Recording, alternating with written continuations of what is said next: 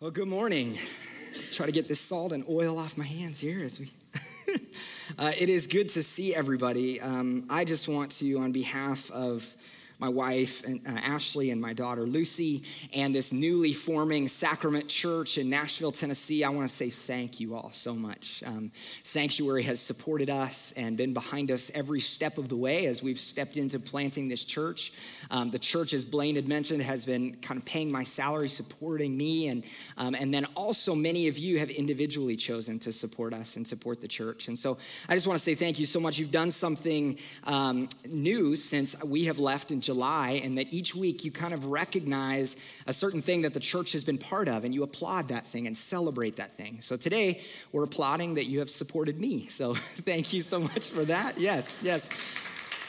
And so to give you a quick update on that, things have been going great in Nashville. We love the city there. We are in East Nashville. A lot of people ask us kind of what part of the city. We're in East Nashville, which is just on the other side of downtown, on the east side of downtown, and really enjoying it, loving it. We're gathering with our launch team, forming our team, and really beginning to worship together in informal kind of Sunday night worship gatherings.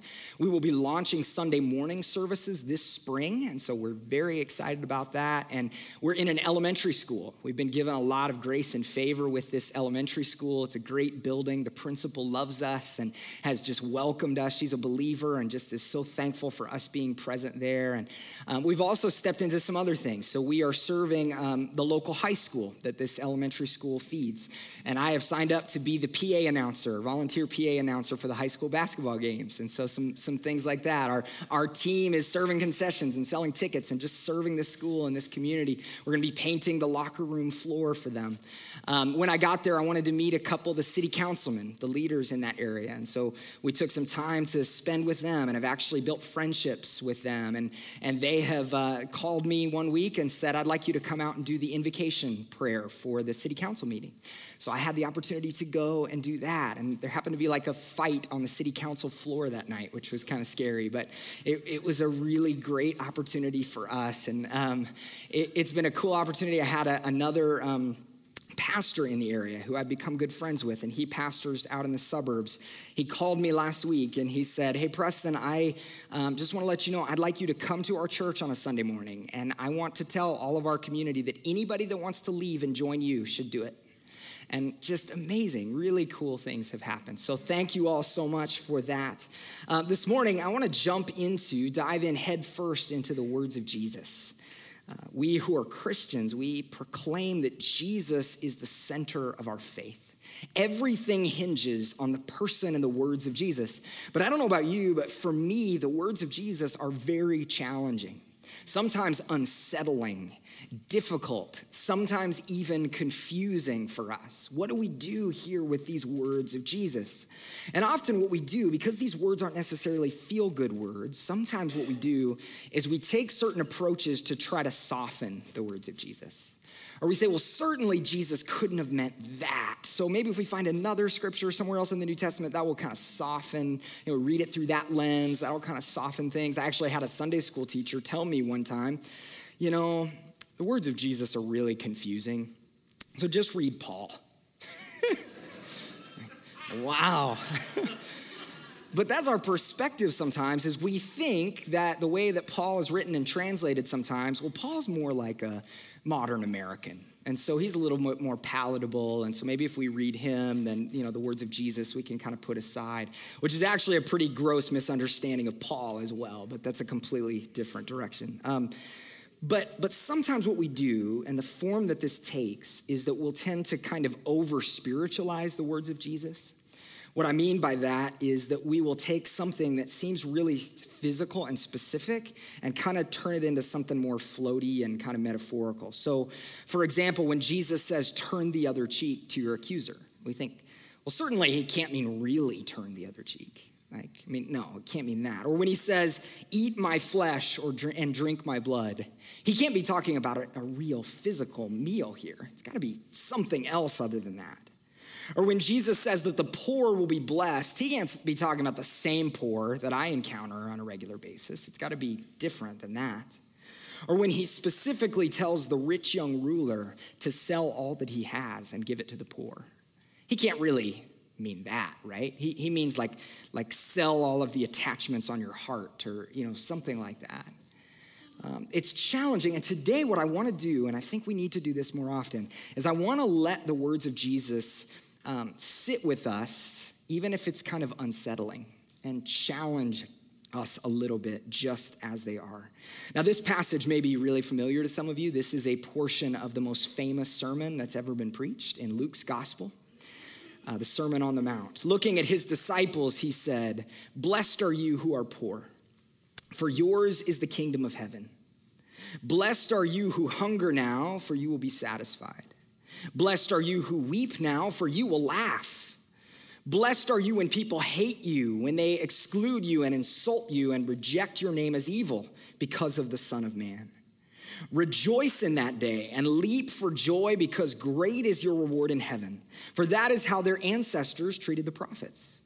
But flip side here, "But woe to you who are rich, for you have already received your comfort. Woe to you who are well fed now, for you will go hungry. Woe to you who laugh now, for you will mourn and weep. Woe to you when everyone speaks well of you, for that's how their ancestors treated the false prophets. But to you who are listening, I say, love your enemies. Do good to those who hate you. Bless those who curse you. Pray for those who mistreat you. If someone slaps you on one cheek, turn the other also. If someone takes your coat, do not withhold your shirt from them. Give to everyone who asks you, and if anyone takes what belongs to you, do not demand it back. Do to others as you would have them do to you." I want to think of an analogy this morning. It's kind of like if you were in elementary school on a playground. Picture yourself on a playground in elementary school. And everybody is playing the game of basketball.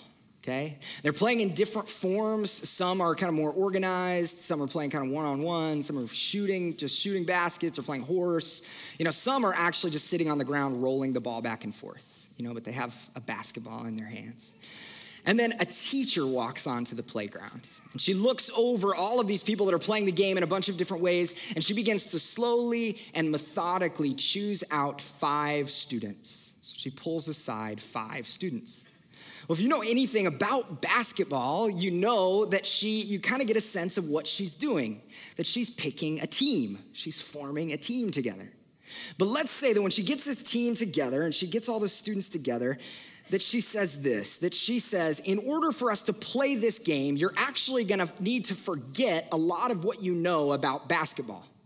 You're going to have to learn a completely different set of rules. It's the same game, but it's going to be played in a really different way. And then instead of sitting down and for an hour lecturing about all the differences between this game and this game, she just says, here's a few basic guidelines. Now let's go play. Well, obviously, what Jesus is doing is certainly more serious than a game of basketball, but it's almost like Jesus walks into a playground that is first century Judaism. And people are playing a game or living a story in a variety of different ways. And the major question at that time is, what does it mean to be the people of God where we live in our place and time? The Roman Empire was the authority and the rulers governing oppressive authority over the Jewish people at that time. And there was a question of, okay, we know we're called to be the people of God, but how do we live that way when we're under the thumb of Rome? So people would respond in all kinds of different ways. There were some people who said, the only way to live as the people of God is we have to overthrow the authorities with violence. So they responded with violence. That was their way of kind of playing that game. There were others that said the opposite. They said, no, Rome's got this really big and expansive empire, so they must be doing something right. So let's just hitch our horse to their wagons and just don't make them upset and just join Rome in kind of what they're doing and live peacefully.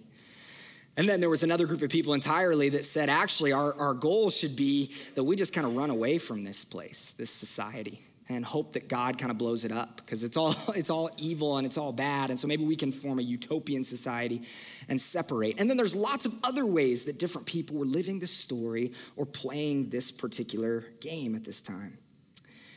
And right before this, Jesus had chosen 12 disciples, right before this Sermon on the Mount.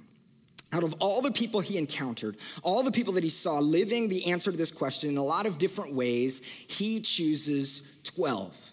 Now, if you're a first century Jewish person at this time, this would have set off all kinds of alarm bells for you. This number 12 and choosing 12 disciples. Jesus is speaking to a people who descend from 12 tribes of Israel, who are 12 sons of Jacob. And these 12 tribes are sent and are blessed so that they can be a blessing to the world. So to onlookers, it would be really obvious what Jesus is doing here. He was picking out Team Israel. He's picking out the 12. 12 sons, 12 tribes. Jesus is picking 12. They will be the core. They will be the nucleus of this new thing that God is about to do. But Jesus does this in a very interesting way. If you were picking a team, the temptation and the tendency, of course, is to pick those that are the best, the brightest, the most coordinated, whatever the case is, so that you can play the game the best way. But Jesus does something so interesting. Rather than picking the people that everybody would have thought are the best and the brightest, he actually picks the people who they would have least expected. He picks a ragtag group of men from all different variety of backgrounds. They're not the best and the brightest. And in doing this, Jesus shows the Jewish people at that time and the people at our time that the rules are changing, that he's playing the game in a very different way, and it's going to look different than anything else that they've experienced. Now, throughout the Old Testament and the history of Israel, there were given to the people of God different spiritual codes.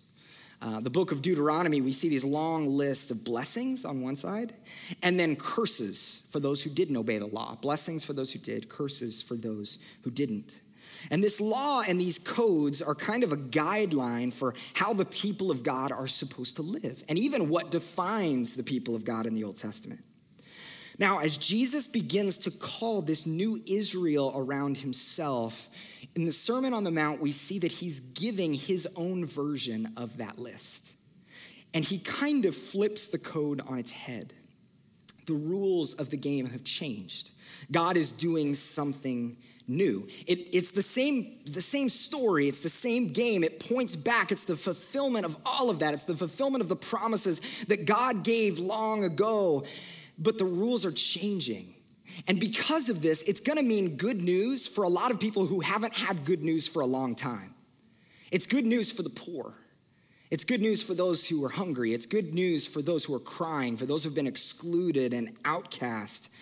It doesn't mean that there's something necessarily virtuous about being poor or hungry, but that the world is in a state of injustice. Things are not right. And when injustice rules the world, there has to be a change. There has to be a reordering. The world needs to be transformed for God's kingdom to come to life. So I want to look at some of the details of this code that Jesus puts in place. They're actually kind of strange and kind of absurd on the outset here. Blessed are the poor would have been a scandal at this time. But it also, to the poor in that community, would have been a refreshing drink in the desert. Luke's version of this sermon, there's actually two different versions. There's one in Matthew's gospel and there's one in Luke's gospel. Luke's version is just slightly different than Matthew's. Luke actually says, blessed are the poor. Matthew says, blessed are the poor in spirit. And that's maybe one that you've heard more regularly. Luke emphasizes the economic state of those who are blessed. Poor at this time wasn't really much beyond an economic state. It was those who were poor.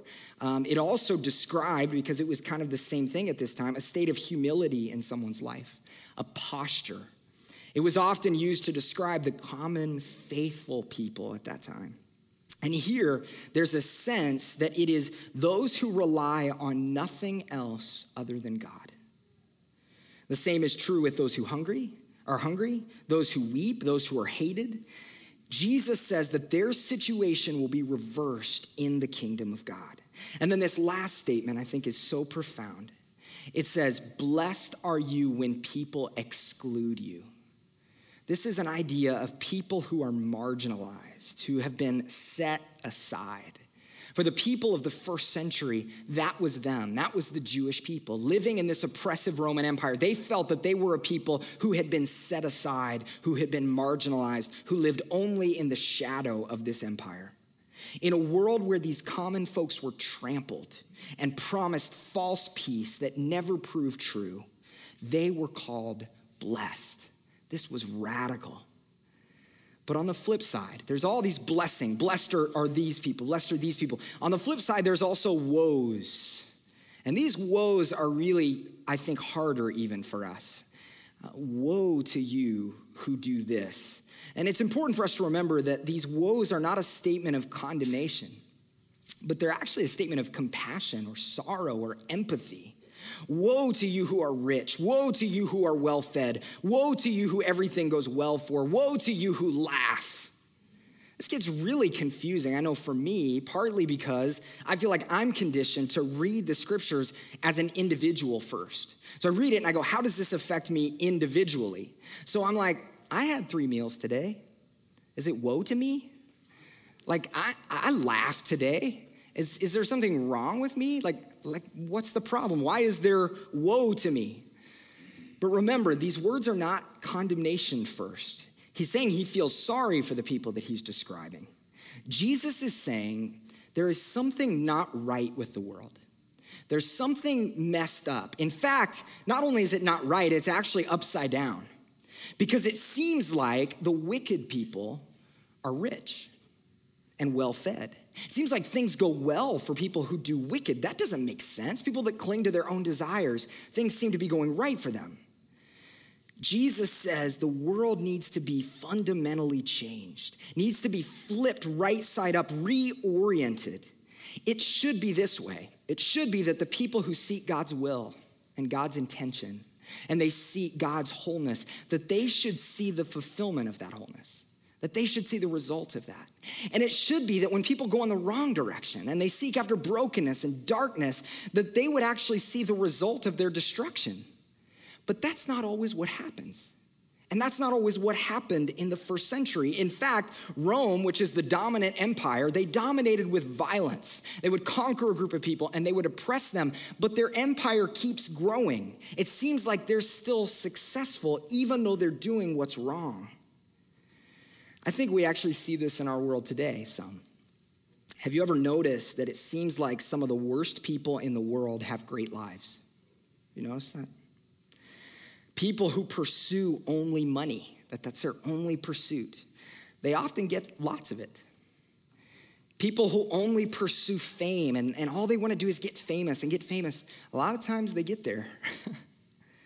There's an old phrase. Well, first of all, I'll tell you this story. When Ashley and I, around Christmas time, we wanted to go see these Christmas lights out at the Grand Ole Opry Hotel in Nashville.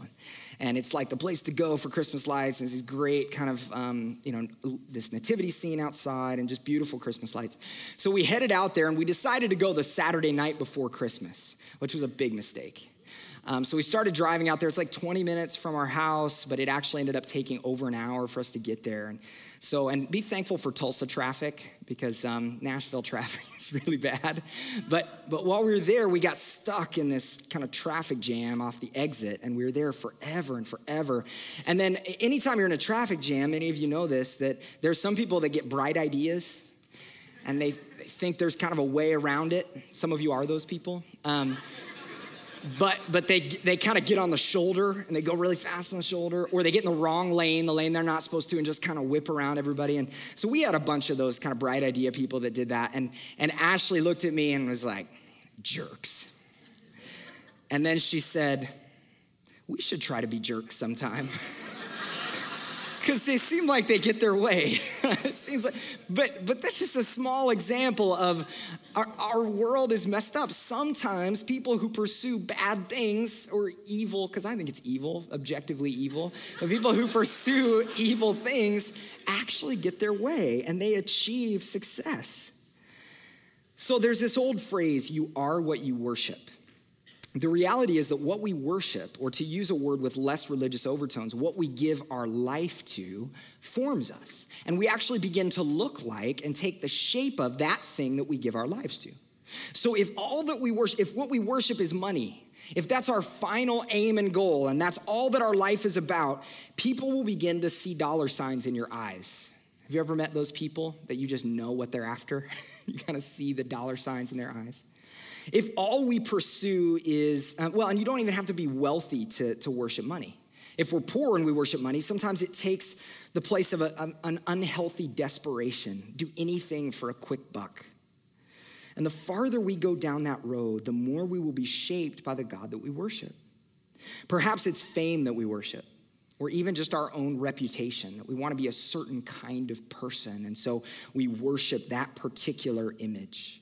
Some of these things are actually masks for another worship, that we actually worship ourselves. And those people, the people who go down that road, will receive their reward, Jesus says. They will become what they pursue. If you pursue money and that's all you have, you may get that, but it's going to shape you. It's going to form you. But as the kingdom of God breaks through, those things will begin to be seen for the hollow objects that they are. They'll begin to be seen as empty. But when we worship Yahweh, the God of Abraham, Isaac, and Jacob, when we worship the God who took on human flesh and wrapped his arms around us, we're going to begin to take on the nature and the character of that God. It will form us and it will shape us. Now, this gets tricky in our world because there's a lot of stuff that's done in the name of Jesus that has Christian tattooed on the side of it, that has nothing to do and doesn't look at all like this kingdom of God. It looks a lot more like the other kingdoms of this world. That's where we have to be discerning, and it's so difficult. And we might even say that many in our world today, even Christians, don't even really know what the kingdom of God looks like. This passage challenges all the different lies about who God is. Sometimes we have a perspective of God that he's gloomy or penny pinching or dominating, or one who's out to make life difficult and salvation nearly impossible. That is not our God.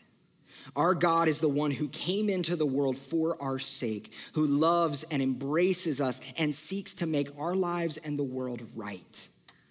This God's different than all the other deities that have ever been presented. He is unique. And I believe if we lived in a society where everybody really believed in this God and held on to this kingdom of God, there wouldn't be violence.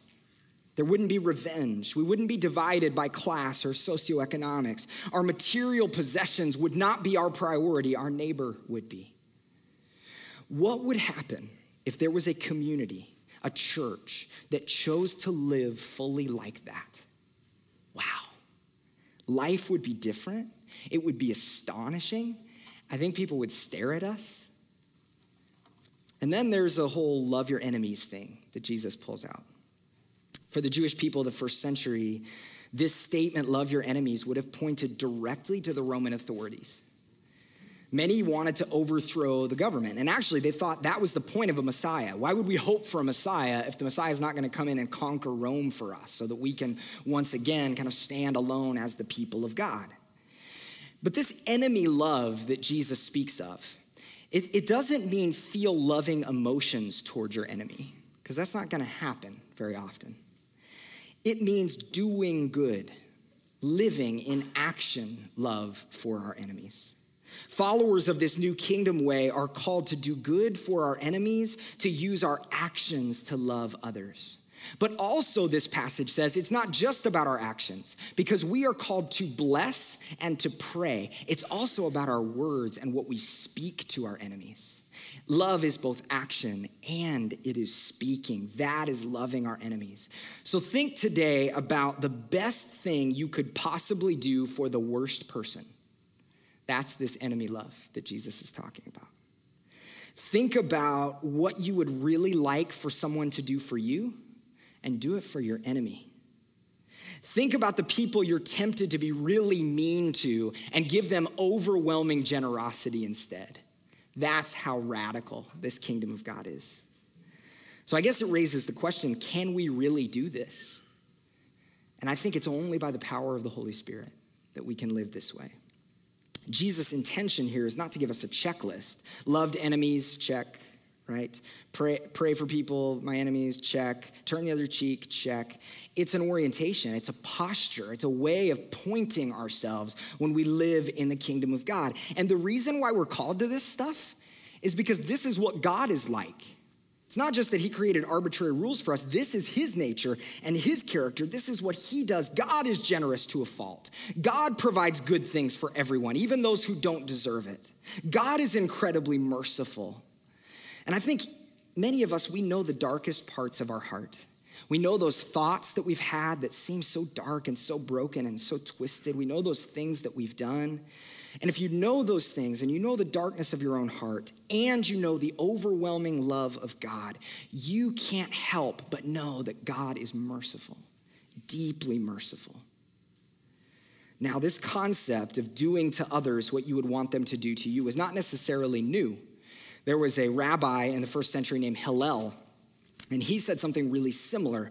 But he said this, he said, do not do to others what you would not want them done to you. So he couched it in the negative. Jesus takes it a step further. Says not only is it about what you're not doing, it's about what you're doing. What is your life geared towards? What are you choosing to do? How are you choosing to love? It's about whatever good thing you would want being done for you to do to other people. And that's who we're called to be as the people of God. Jesus actually did this himself. When he healed people and he forgave their sins and he restored people's humanity, that's who he is. When people struck him on the cheek, he turned it. When they ripped the coat and shirt off his back, he kept loving them. He showed love to his enemies and his friends. So these instructions that Jesus gives are really simple, really kind of simple things to do, but they're also really hard to find. Think for a minute as we talk about turning the other cheek and loving our enemies and all of these things. How many people do you know who really live like this? It's really hard to find. How many communities or societies do we know that actually live this way? Oh, that's even harder to find, isn't it? So why do we not live, if it's so profoundly simple, why don't we live this way? Well, I think part of it is we don't like being told that we're playing the game the wrong way. We don't like being told that our rules are old or that our rules are not right or that we need to submit to the authority of something else. I had the opportunity to go recently to a bachelor party.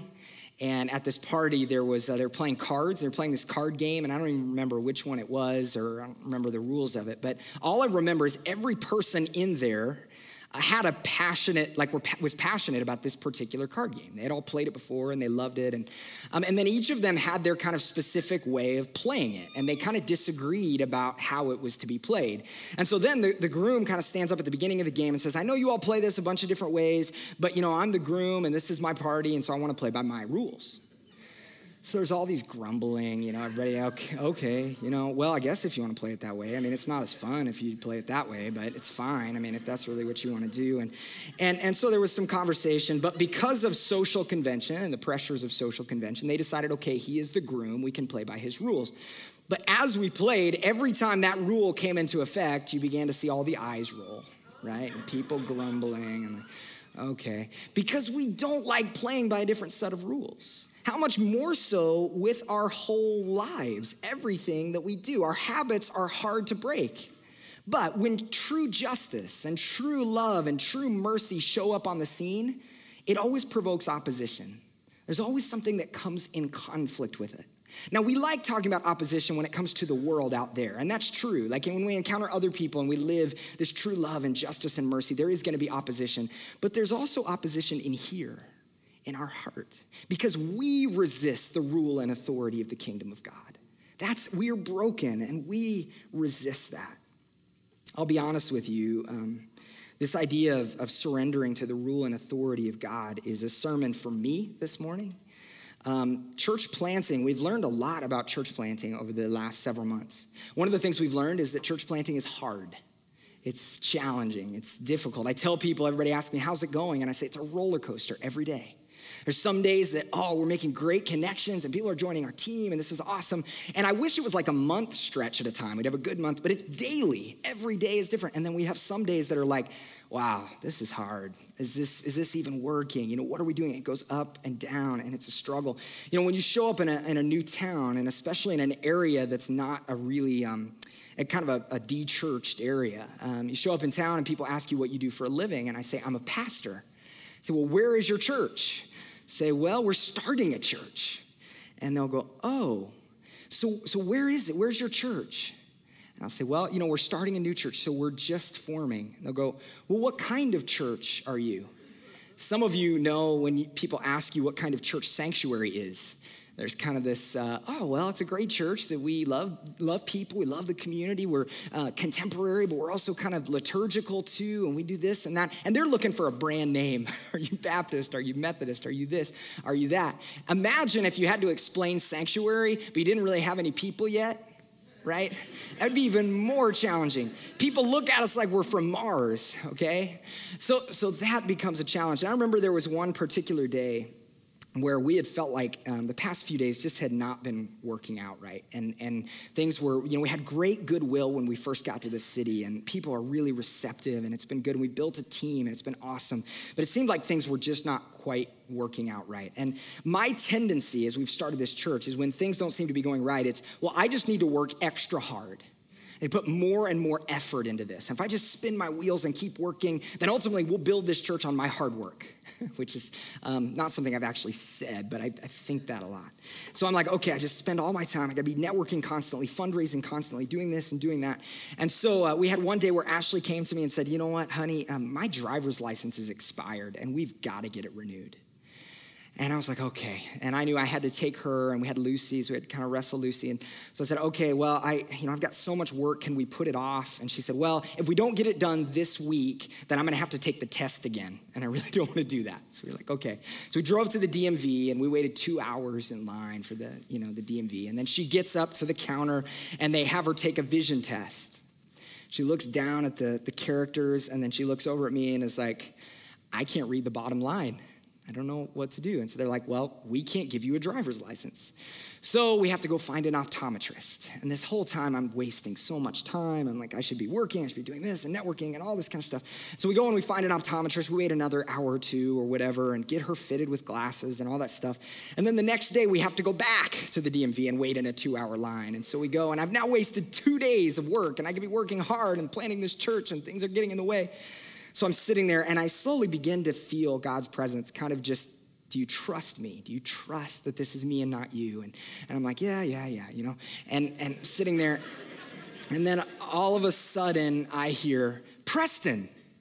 And I look up, and there was a couple that my uncle in Topeka, Kansas had referred us to. And he's a professional drummer who just moved to Nashville. And he said, Preston, I reached out to this guy on Facebook, and I tried to connect with them, and they just never responded. So I thought, okay, they're just not interested. It's fine. I basically gave up on them. They probably got another church or another thing they're doing. He says, Preston, I've been meaning to talk to you for months.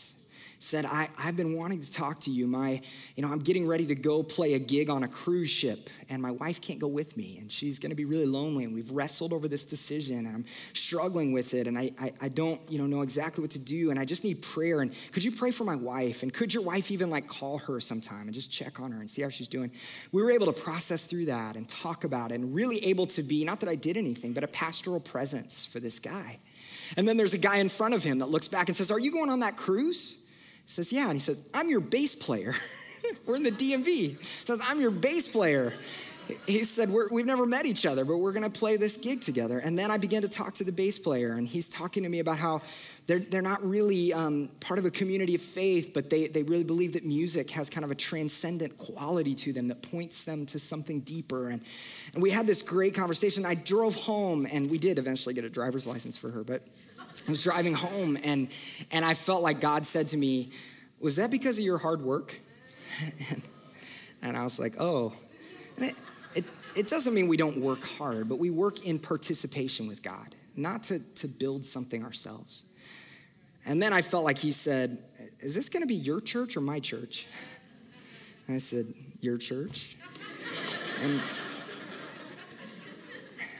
the reality is that not only when it comes to church planting with our lives, that it's got to be about him. And it's got to be about his rules and his plan and his desires and not us, and not the ways that we define ourselves. Because if I'm truthful to myself, some of the things that I was working so hard for were out of fear or out of a need to do something on my own or something like that. Now, what would happen if Jesus showed up on the playgrounds today, where we're living our lives in a bunch of different ways, living to try to be the people of God or live in our world and living out our stories?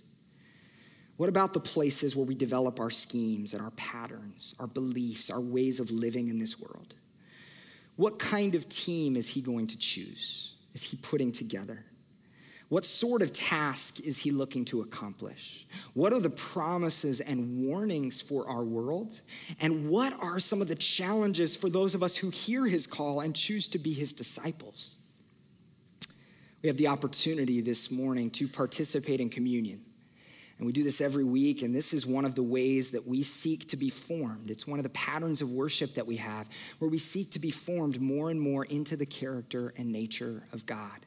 We believe somehow, and there's all these different debates about how this happens, but somehow the presence of God is real here, that grace is present at the table for us. And as we receive it, it empowers us, and it shapes us, and it forms us. Let's all stand together. 1 Corinthians 11, and the servers can go ahead and come. 1 Corinthians 11:23. This is the Apostle Paul, and he is telling the story of Jesus breaking bread with his disciples. For I received from the Lord what I also passed on to you. The Lord Jesus, on the night he was betrayed, he took bread. And when he had given thanks, he broke it and said, "This is my body, which is for you. Do this in remembrance of me." In the same way, after supper, he took the cup, saying, "This cup is the new covenant in my blood. Do this whenever you drink it in remembrance of me. For whenever you eat this bread and drink this cup, you proclaim the Lord's death until he comes." Let's proclaim the mystery of our faith together. Christ died. Christ is risen. Christ will come again. Lord, we are so thankful that you entered our world. And as we're coming out of this season of Advent and we're in this season of Christmas, we're thankful that you came and changed the rules, that you weren't content with staying far away, but you came close to us. Lord, as we look at our world, we see there's a lot of brokenness and there's a lot of stuff that's not right, just as it was in the first century. Lord, we're thankful that you have introduced to us a new kingdom, a new way of living that is centered on who you are as a person. So today we come with all of the counterfeits we've pursued. For some of us, it's been false things for security and for love and for acceptance. We come with all of those things and we lay them down at your feet.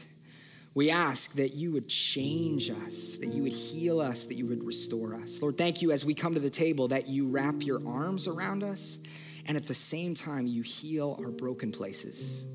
We trust you, Lord, and we praise you. Now let's pray as the Lord taught us to pray. Our Father, who art in heaven, hallowed be thy name. Thy kingdom come, thy will be done, on earth as it is in heaven. Give us this day our daily bread, and forgive us our trespasses, as we forgive those who trespass against us. And lead us not into temptation, but deliver us from evil. For thine is the kingdom, and the power, and the glory forever and ever. Amen. Let's take in this meal of grace together.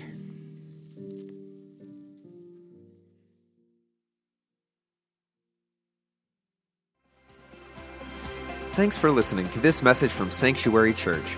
If you're in the Tulsa area, we invite you to attend one of our weekend services at 5 p.m. on Saturday, 9 a.m. or 11 a.m. on Sundays. And if you would like more information on who we are and what we're about here at Sanctuary, or to give online, please visit our website at sanctuarytulsa.com, or you can download our mobile app from the App Store or Google Play. We hope you'll join us again next time. Have a great week.